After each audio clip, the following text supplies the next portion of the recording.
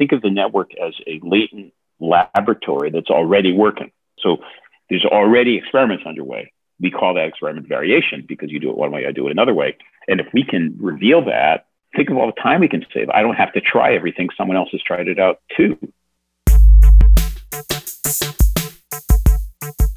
This is High Tech High Unboxed. I'm Alec Patton. And this week we are welcoming Don Berwick back to the podcast. We first had him on the show in February, interviewed by Stacey Callier, head of the Center for Research on Equity and Innovation at the High Tech High Graduate School of Education. And Stacey had more questions for Don, so she interviewed him again. You don't need to listen to his first episode to understand this one. It's not a two-part series or anything like that, but if you haven't heard it, you should, because it's just really good. It's season 2, episode 13, and it's called Don Berwick on Improvement is Learning. Don Berwick is a pediatrician. He's also been president of the Institute for Healthcare Improvement. He served as administrator of the Centers for Medicare and Medicaid during the Obama administration, and he received an honorary knighthood from Queen Elizabeth II for services to healthcare. But in spite of all this, his ideas about improvement are pretty radical. He once wrote an article called Confessions of an Extremist, and listening to this interview, you can see why. In a good way. Here's his interview with Stacey Callier. So Don, I'm so excited to talk with you again. It's a total pleasure, Stacey. Nice to talk to you again. And I wanted to actually start with an appreciation because last time we talked, you shared this beautiful story about co-design and asking those we serve how we can get better. And you shared a story about driving in the car with your boys and telling them that you had been thinking a lot about improvement and did they have any ideas of how you could be a better parent? And of course, they had like super thoughtful feedback, as kids often do. And I just want you to know that I thought about that story for a long time afterward. And also how after they shared some feedback, they asked you how they could be better kids and just that beautiful reciprocity. And I think especially right now, so many of us in education really believe in the power of student voice. But we don't always take the time to ask that simple question, like, how could I be a better teacher? And I realized, like, I certainly don't do that as a parent. So I wanted you to know that you inspired a trip to the mountains for me with my 6-year-old Asa, where I asked him that same question, how I could be a better parent. And he had amazing feedback, of course. So I just wanted to thank you for inspiring that and being that reminder and inspiration for asking that important question. How cool. I'd love to meet Asa sometime. And thanks for taking that so seriously. He is full of personality. You would love to meet him. All right. Well, so since our last conversation, I have had so many questions percolating in my brain that I wanted to ask you about. And also just dig a little deeper into some things that I know our team has been grappling with and that I keep hearing from other folks in education that they're grappling with. So I know we talked last time a lot about how do you build a culture where improvement can flourish and how do leaders need to show up in that culture to support that? And I'm hoping that today we can dig into like, how do we support really robust learning networks where we're like learning from variation and learning from each other, and dig into that a little more. Sound good? Absolutely. Okay. So we've been talking a lot about learning from variation lately, and your friend and author of the Improvement Guide, Lloyd Provost, has been quoted saying that the purpose of networks is to learn from variation. Can you say a little bit about what that means to you and what you think learning from variation actually looks like in practice? Sure. Well, if by a network we just mean a community of actors, people, organizations, whatever, that are sort of trying to accomplish the same things, we can start off by a very strong assumption that they know more together than they do separately, that the pool of knowledge exceeds that in the hands of any one particular member. So why not put that knowledge to use? If we're both trying to make a better chocolate cake and you know some stuff about chocolate cakes and I know something about chocolate cakes, I'd like to know what you know, and you'd probably like to know what I know because you can try it out locally. We will avoid the mistake assuming that what you're doing I can simply plug into where I am. I can't. I have to adapt it. and vice versa. But that doesn't mean your knowledge isn't valuable to me. It is. There's a social side to it also, which is change is difficult. It's uncertain. When you try to do something better, you can fail. And it's often helpful to have somebody with you who says, oh, I know what that's like. I mean, just the social support system of being in a network of trying to do things together, it's more fun, it's more sustaining. You can have someone can help you get up when you fall down. You can celebrate together. You can grieve together.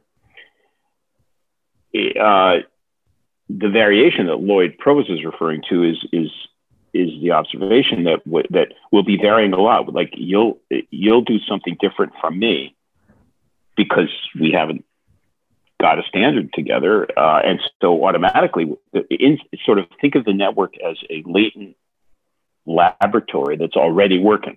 So there's already experiments underway. We call that experiment variation because you do it one way, I do it another way. And if we can reveal that, oh my goodness, we don't think of all the time we can save. I don't have to try everything. Someone else has tried it out too. We'll also have variation in results because if you're trying to do the same thing I am, like teach a kid to learn algebra or help a patient not mix up her medications, then one of us is probably getting a better result than the other.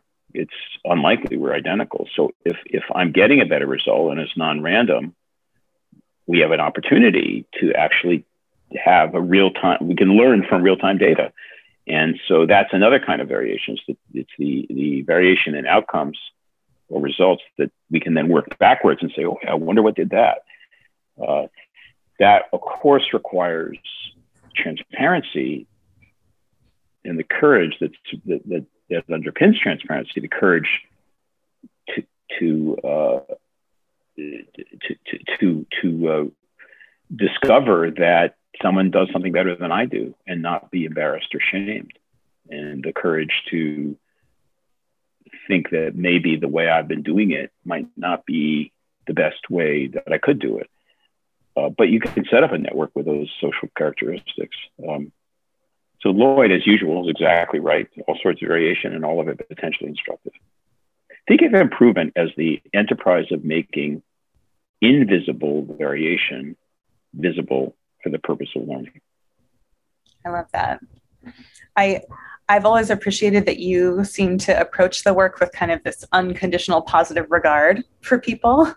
And I think that equates really nicely to like how we try to approach improvement too, is like we want to do a lot of bright spotting. Like we use that as a verb. Like we want to surface like where people are doing amazing work and dig into that and excavate it so that we can spread that to other folks and help them make sense of what that could look like in their context. Can you share a little bit about how you, like, what are helpful ways of surfacing and understanding bright spots so that other people can learn from them too?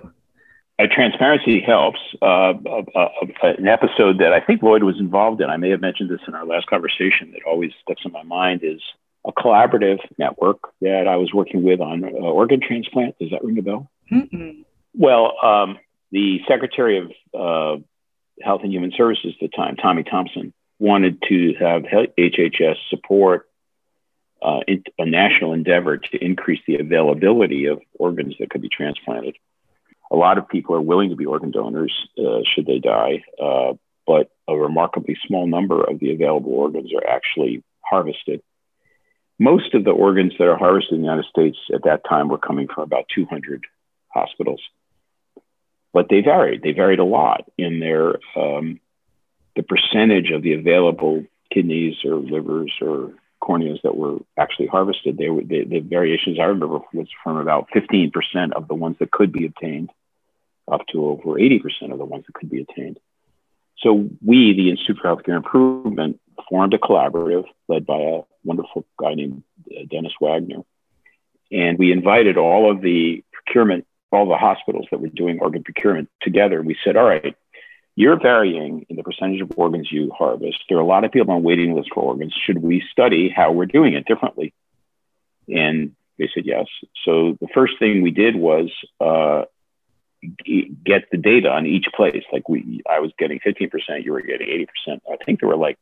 I want to remember well over 100 organizations, maybe 150 or something.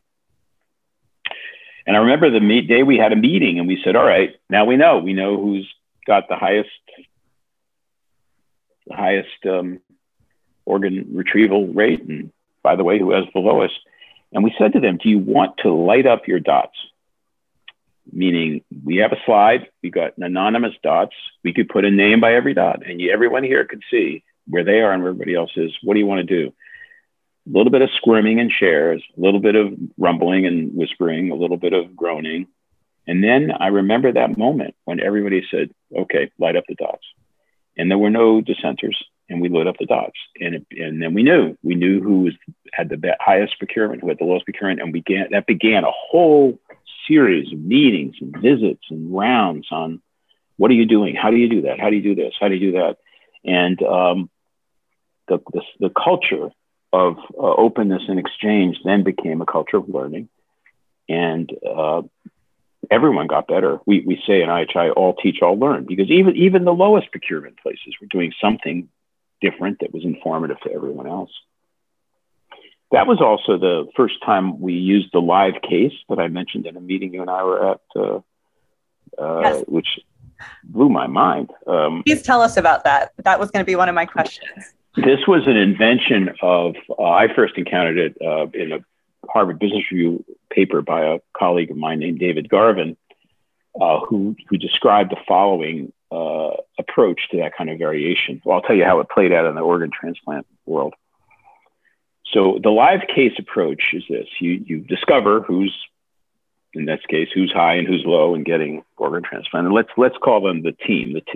A team from the low end place, the low team, is formed, and that would maybe a surgeon and a nurse and a manager and someone else. And then there's a team at the high place, the best place.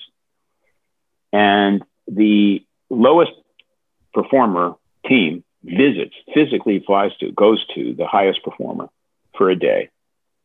And that day is organized as follows.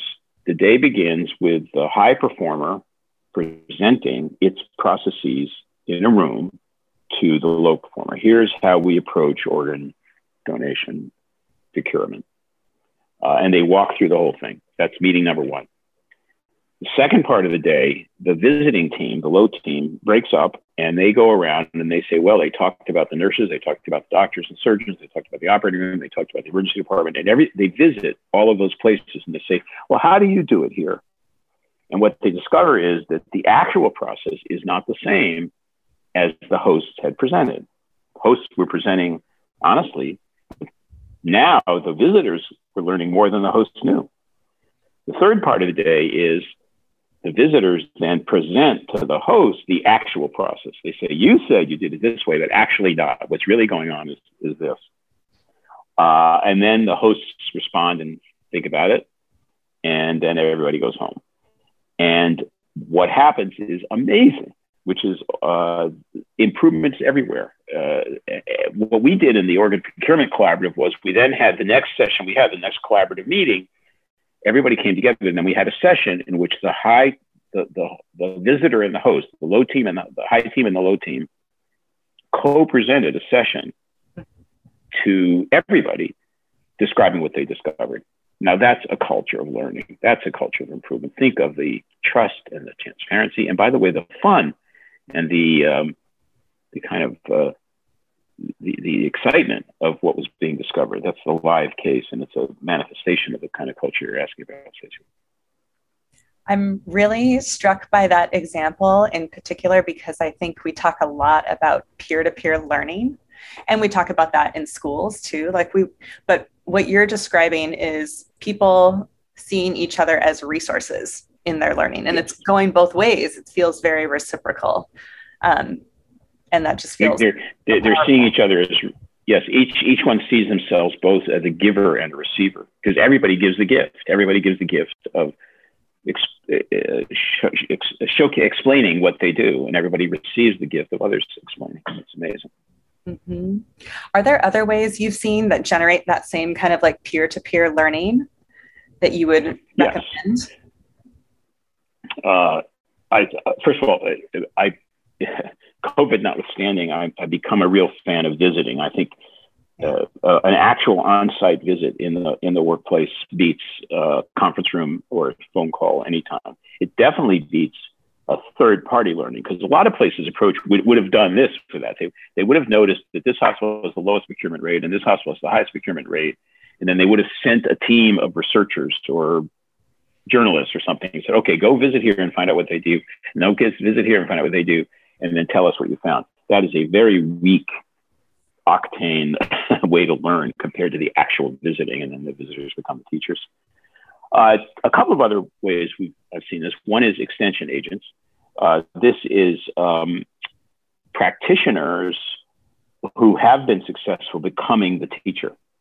So in that case, maybe you would have set up a system in which the surgeons and the nurses and the managers in the high performing place would be given time and support to travel around, visit places, and teach each other what they're doing. That's very powerful. Another is just observation. There was a wonderful group in the olden days called the Northern New England Cardiovascular Disease Study Group. This was the cardiac surgeons of Northern New England, and I think 6 or 7 medical centers. The government had published data on cardiac surgery survival, which showed large variation. They didn't believe it, so they organized their own private consortium to study their own outcomes. And what they discovered was the variation was even greater than the government had published. So they began quite courageously a round of visiting. So everybody visited everybody. So the surgeons from the University of Massachusetts would visit and operate with the surgeons of University of Vermont. And they began noticing things as they actually traveled and worked together. The equivalent education would be teachers who then team up and teach in each other's classrooms. Nothing beats visible participation, just being together. It really does work. That's awesome. Thank you for sharing those examples. I want to go back a little bit just to highlight what you said about third party things, because that's what I see happening in education a lot with improvement, not necessarily putting teams in touch with each other or like observing each other, but whoever the hub is, and we're guilty of this too, does a lot of work around figuring out what's happening in the places where great things are happening and then packaging it in a way so that it can be taken on by everybody, but we're kind of serving as this intermediary. And we've been thinking a lot about like, how do we just get out of the way so that we can have people learning directly from each other? So I really appreciate that push. I think, it doesn't have to be an either or. There probably is a role for researchers, observers, ethnographers, and so on to say, well, we've visited these 8 places and they seem to be doing the same thing. But I think my experience is perhaps not different from others, which is that third-party document tends to end up on a shelf. You're lucky if anyone reads it, and if people read it, it's still a long way from implementation. The beauty of the visit of the actual peer-to-peer encounter is that the dynamics of learning can be so robust because, I can say, wait a minute, Stacy, you just did that. I don't understand it. That's not what you told me. Why did you do it that way? Or could you explain a little more about this? Or wait a minute, I'm left-handed, you're right-handed. How do you think that? We actually can have a dialogue, which you can never have in the third-party report.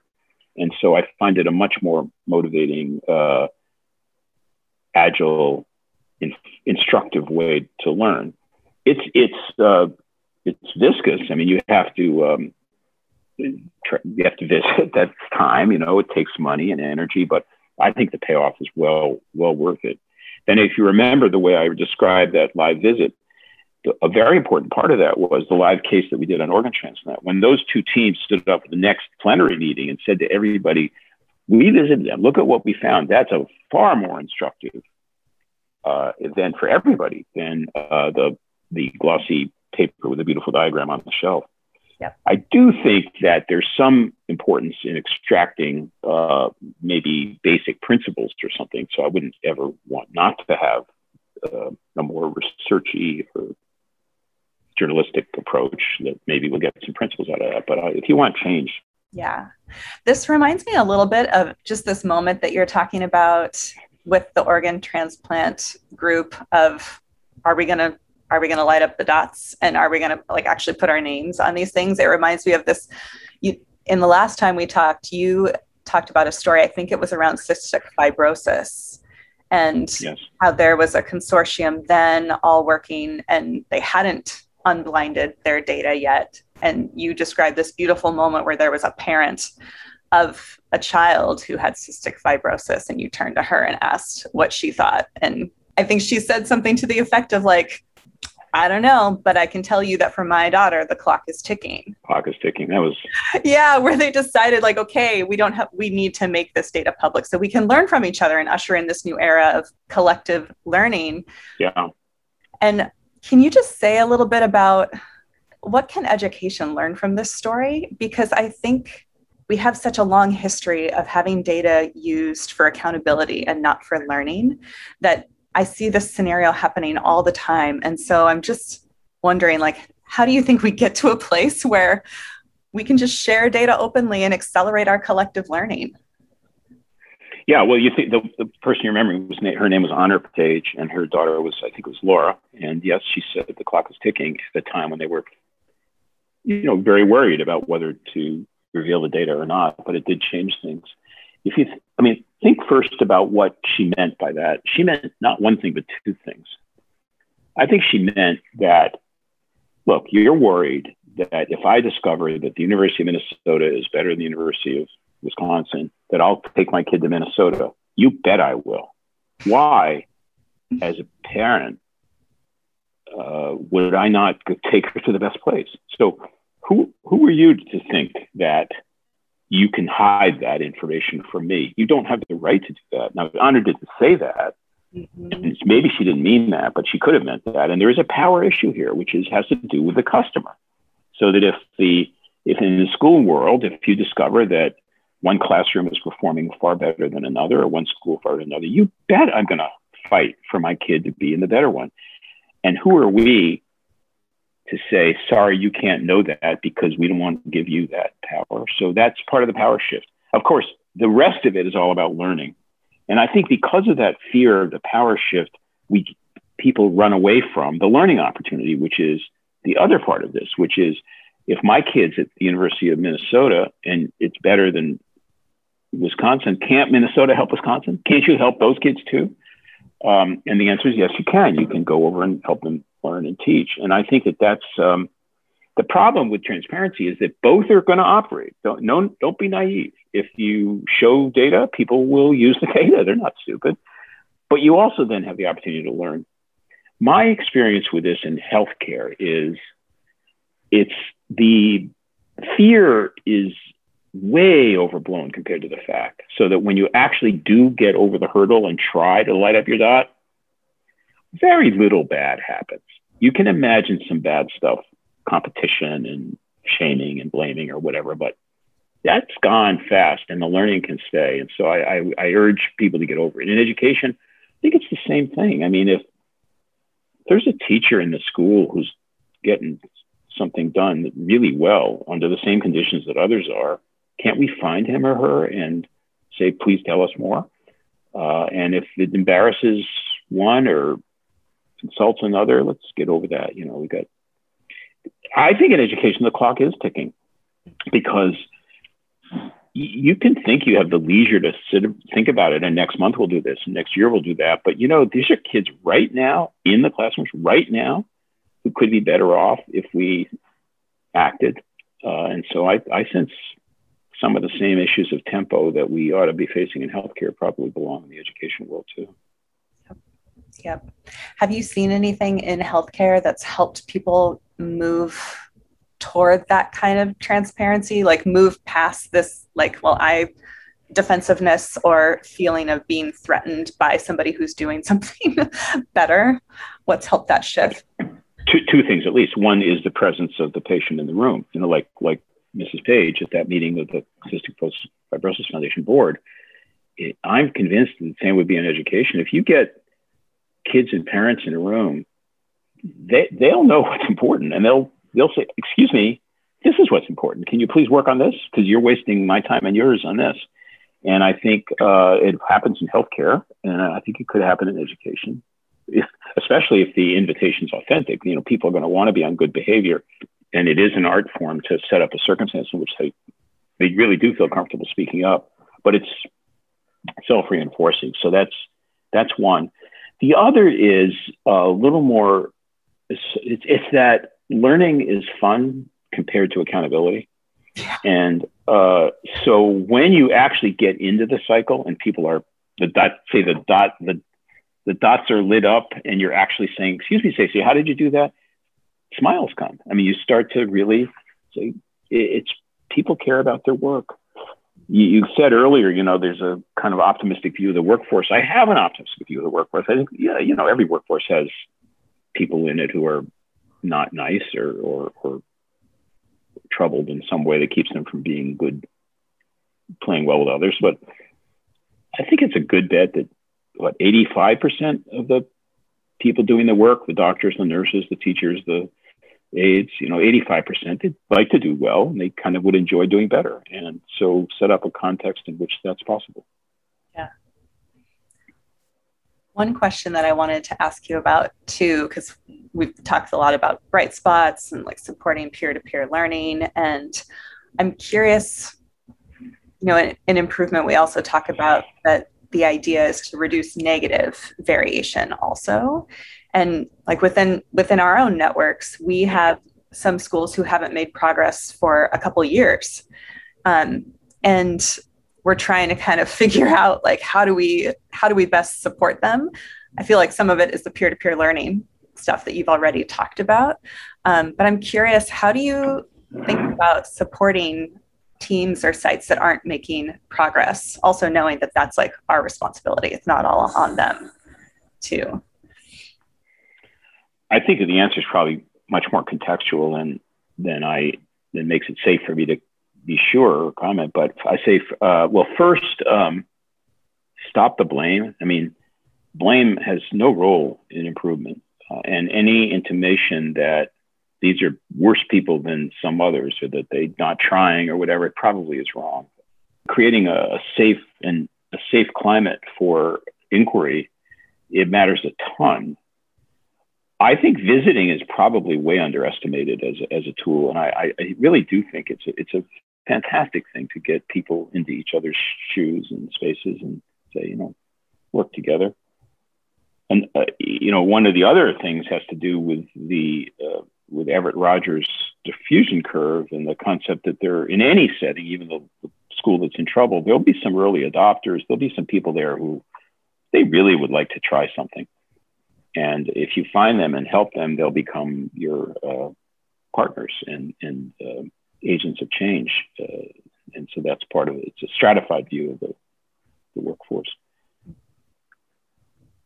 I think I guess one other thing I have to mention is Deming's idea of constancy of purpose. Anybody, certainly places they're in trouble, the ground is constantly shifting under the, today it's this headline, tomorrow it's that problem, and the day after it's this crisis.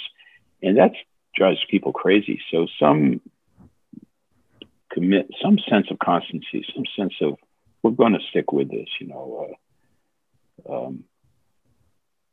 I think matters. There's a wonderful, I've come to know a wonderful criminal justice reform group in Lowell, Massachusetts called UTEC, United Teen Equality Center, UTEC. And UTEC works with kids who are justice involved, mostly young people who have been in prison. And their aim is to get them back into a sense of self-worth and efficacy and productive roles in society and some sense of accomplishment, and to reduce recidivism rates. Recidivism rates for that population are 70% or 80%. They'll be back in prison in 5 years. UTEC's got it down to 15%.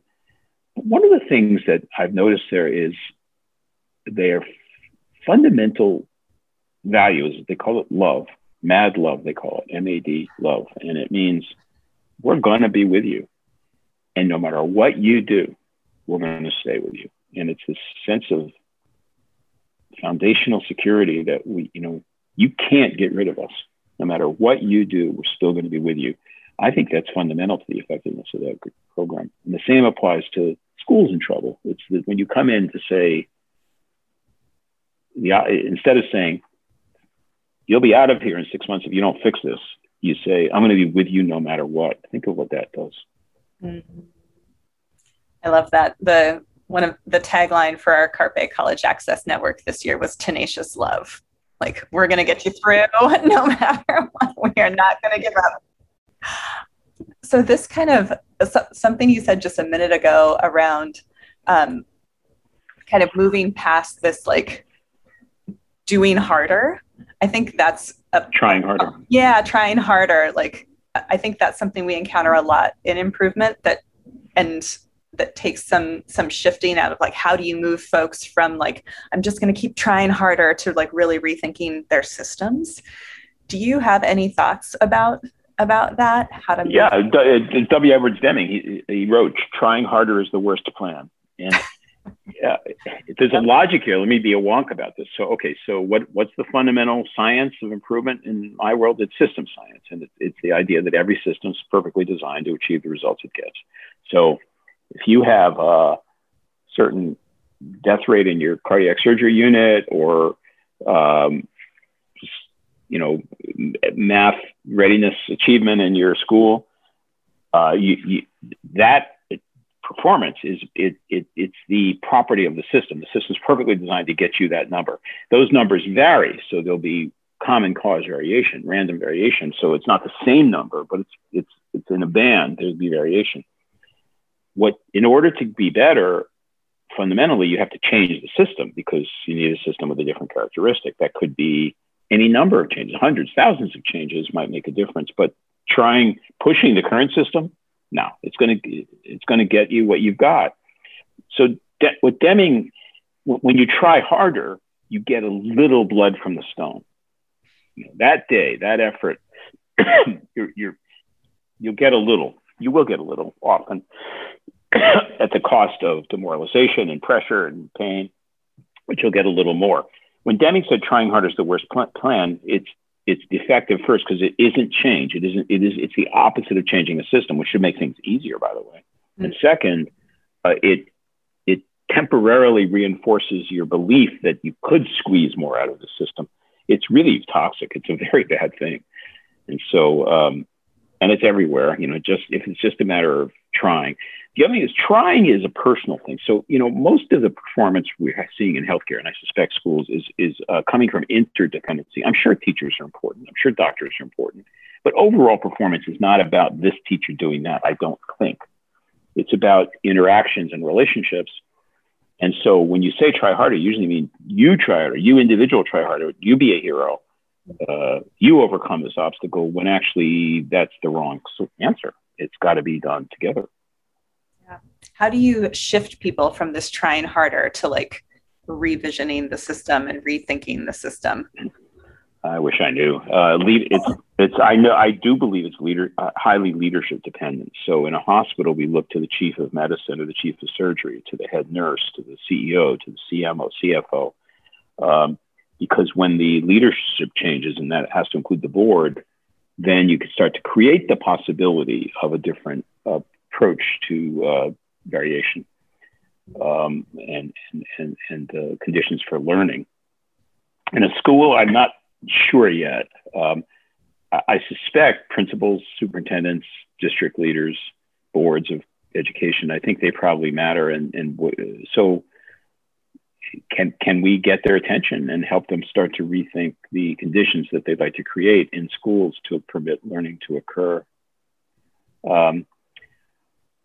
My more optimistic moments, I say, look, even if the CEO is not on board, even if they just use the try harder mode, you use doctor, you nurse, you teacher, you have some span of control. There is something you control in that box. You can behave this way. You can take learning to that scale and create an environment where it's safe to celebrate defects and study variation and light up the dots and all of that, just locally in your own little place. And so that's another answer. Yeah, I love that. Just kind of like, don't lose sight of your own locus of control. Yeah, try to do that. Yeah. Yeah. Other thing you can do, the other piece of advice there always is, we say in IHI, never worry alone. Find 2 other teachers that want to do it, because a group of 3 is more than 3 times as sustaining as one. It's geometric, not arithmetic. So even a small group can do more than it thinks if it gets together. Yeah, great. Are there other things that, when you think about where or why improvement efforts stall, are there other reasons that come up, and kind of, if you want to offer some antidotes or like things you've seen that have helped with typical stalls? Again, I know much more about healthcare than education. One is a crisis can stall improvement. The headline, suddenly there's a scandal and everybody rushes to that place, and it sort of proves that the constancy is not there. The antidote to that one, to me, is the leader who says, "Yeah, we're going to deal with that, but hey, everybody, let's remind ourselves, we're here to do this. This is what we're working on, and we'll solve this problem." But that did not become the key thing. Or even better, I'll take care of it. I'm going to open an umbrella. You keep your work going. That's rain. I'll take care of the rain. But don't get seduced by crises. Another is change of leadership. This is leadership dependent. So when a chief executive leaves or a principal leaves and the new one doesn't understand this, doesn't have this theory, then you can rapidly run aground. I've seen that happen at entire hospitals where improvement has run aground because the new CEO isn't interested in it or doesn't know it. The prevalence of outmoded and destructive habits, like, for example, pay for performance, is a very bad idea for improvement. It creates winners and losers. And when someone comes in and introduces a system that is antithetical to the improvement culture, you can get into trouble really, really fast. It's also slow. I mean, improvement takes a while. So does, when a kid doesn't learn to tie their shoelaces on the first go. And so you have to have a kind of patience with this. And I've seen a lot of places become impatient too soon. Not counting on the investment now and in getting it right over time will pay off later in liability. The issue of leader turnover, everything you're saying is very relevant to education as well. And that one around leadership turnover is really present with superintendents, principals, and I think a lot of schools end up feeling stalled because they don't know if they have the support of their leadership, or the leadership is just kind of doesn't know about the effort or the improvement happening. I'm curious if you have recommendations or thoughts about, like, how do you bring new leaders into the fold? Governance matters. That's why boards matter. Somebody's hiring leaders, and hospitals hospitals where the board is aware of the investment in improvement as a strategy and look for succession that will maintain that, they're more likely to succeed than places where the board's out to lunch or not tuned into this.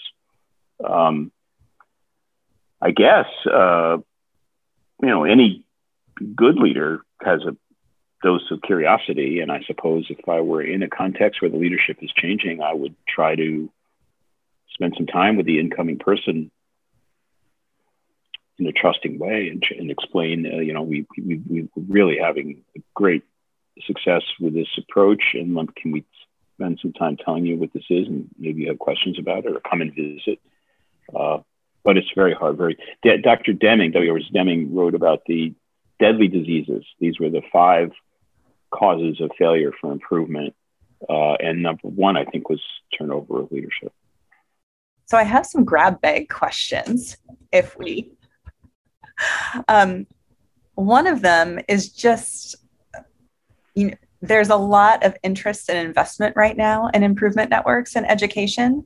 And I'm wondering just what should we be attending to now to ensure that the work continues in schools when the grant money goes away? Because many of us are working with schools on like 3 or 5 year grants, and we really want to build sustainability for this work to continue when we're gone. Could you have your schools simulate the end of the grant a year early? That is, okay, pretend every time you have to go to the grant, stop and say, okay, no grant. How are we going to do this? So you've got a chance to think through or crack this resource building and process building that would that you could then turn to and rely on even before you need to. Why wait for the shoe to drop? I think also peer-to-peer supports. If you have your schools working with each other, that's very productive. Can you find a way to that would be maintained in the absence of the grant? I love all of that. There's one other thing to do that is I've mentioned this in the NSI context a bit, but it's waste reduction. It's lean thinking. Use some of the skills that you're building now to actually free up time and resources by cutting waste. The form of that I mentioned several times is stupid rules. I think that NSI should have a stupid rules week right away, and try that at in your network. And find have a search for 100 stupid rules, document them and stop them. And then you will receive applause from the workforce that will then say, I have a little bit of breathing room now. Let's use it for sustaining effective improvement. I would love even at High Tech High, there might be some stupid rules.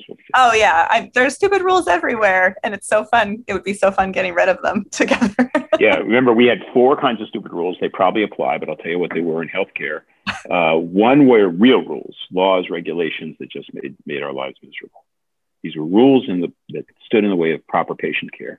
Second were administrative rules, that is within school, within hospital rules, where there was no regulatory agency. The CEO or the COO could say, nope, we're not going to do that anymore. Third were habits. These are, it's not a rule at all. It's just that this is the way we do things around here. But then you say, well, why? And then the fourth were myths, which is there is a law that says, but then you actually look for it and there is no law. There is no regulation. So that was it. Myths, habits, administrative prerogatives, and real rules. Well over, I think, 85% of the stupid rules were not laws or regulations. They were totally within the scale, within the span of control of the organization or the workforce itself. Okay, well, when we host our first one, I hope you'll come. That would be so. I will. That would be so cool. Yeah. Okay, I have 2 last questions that I know we can get to by 11. But so one of the things is I'd love to hear just what have you learned that's most important to consider when thinking about measures or data for improvement? Because data continues to be such a hang up for us in education in many ways. And I'm just curious what you've learned about how to make it most useful and meaningful.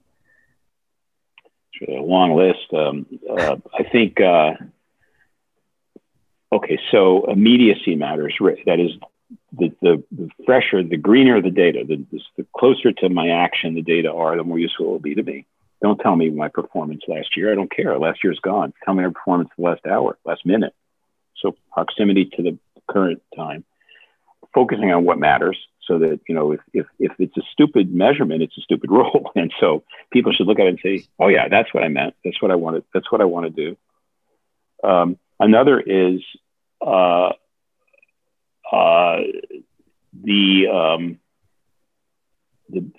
measures with meaning, but here's the lesson. A measurement is never the truth. Measures are shadows. They're like images of what I really care about. So never honor the measure. It's not what we care about. No measurement has ever been what we really care about. It's just an attempt to represent what's really important. And if the measure doesn't seem important because it isn't really what we care about, trust that instinct. I think a last point is the voice of the patient, and in your case, the voice of the student and family, is the best measurement. If I ever had to choose only one thing, it would be turning to a patient saying, how did it go? That beats everything else, because they know. In the end, that's what we're all about. Cool. Okay, last question. I know you're off for a summer of writing, and I'm curious just to hear if what's one idea you're hoping to get out into the world right now? Well, it's a particular thing I'm writing. I'm writing a book about a patient of mine and who had a serious disease, and we cured it, but whose health and well-being depended on a lot more than the medicines we used. I mean, it's this eye-opening understanding of what actually generates full lives and health, robustness and well-being, and it's how to widen the zoom lens. So we're trying to help people. It's in the context of their whole lives, not just the pills we happen to have in a bottle. Is there anything else you want to say? Thank you for the chance to talk with you. It's always a pleasure. Thank you so much, Don. I really appreciate it. It was so much fun. Say hi to my friends there. I look forward to the next time. I will, for sure. Okay.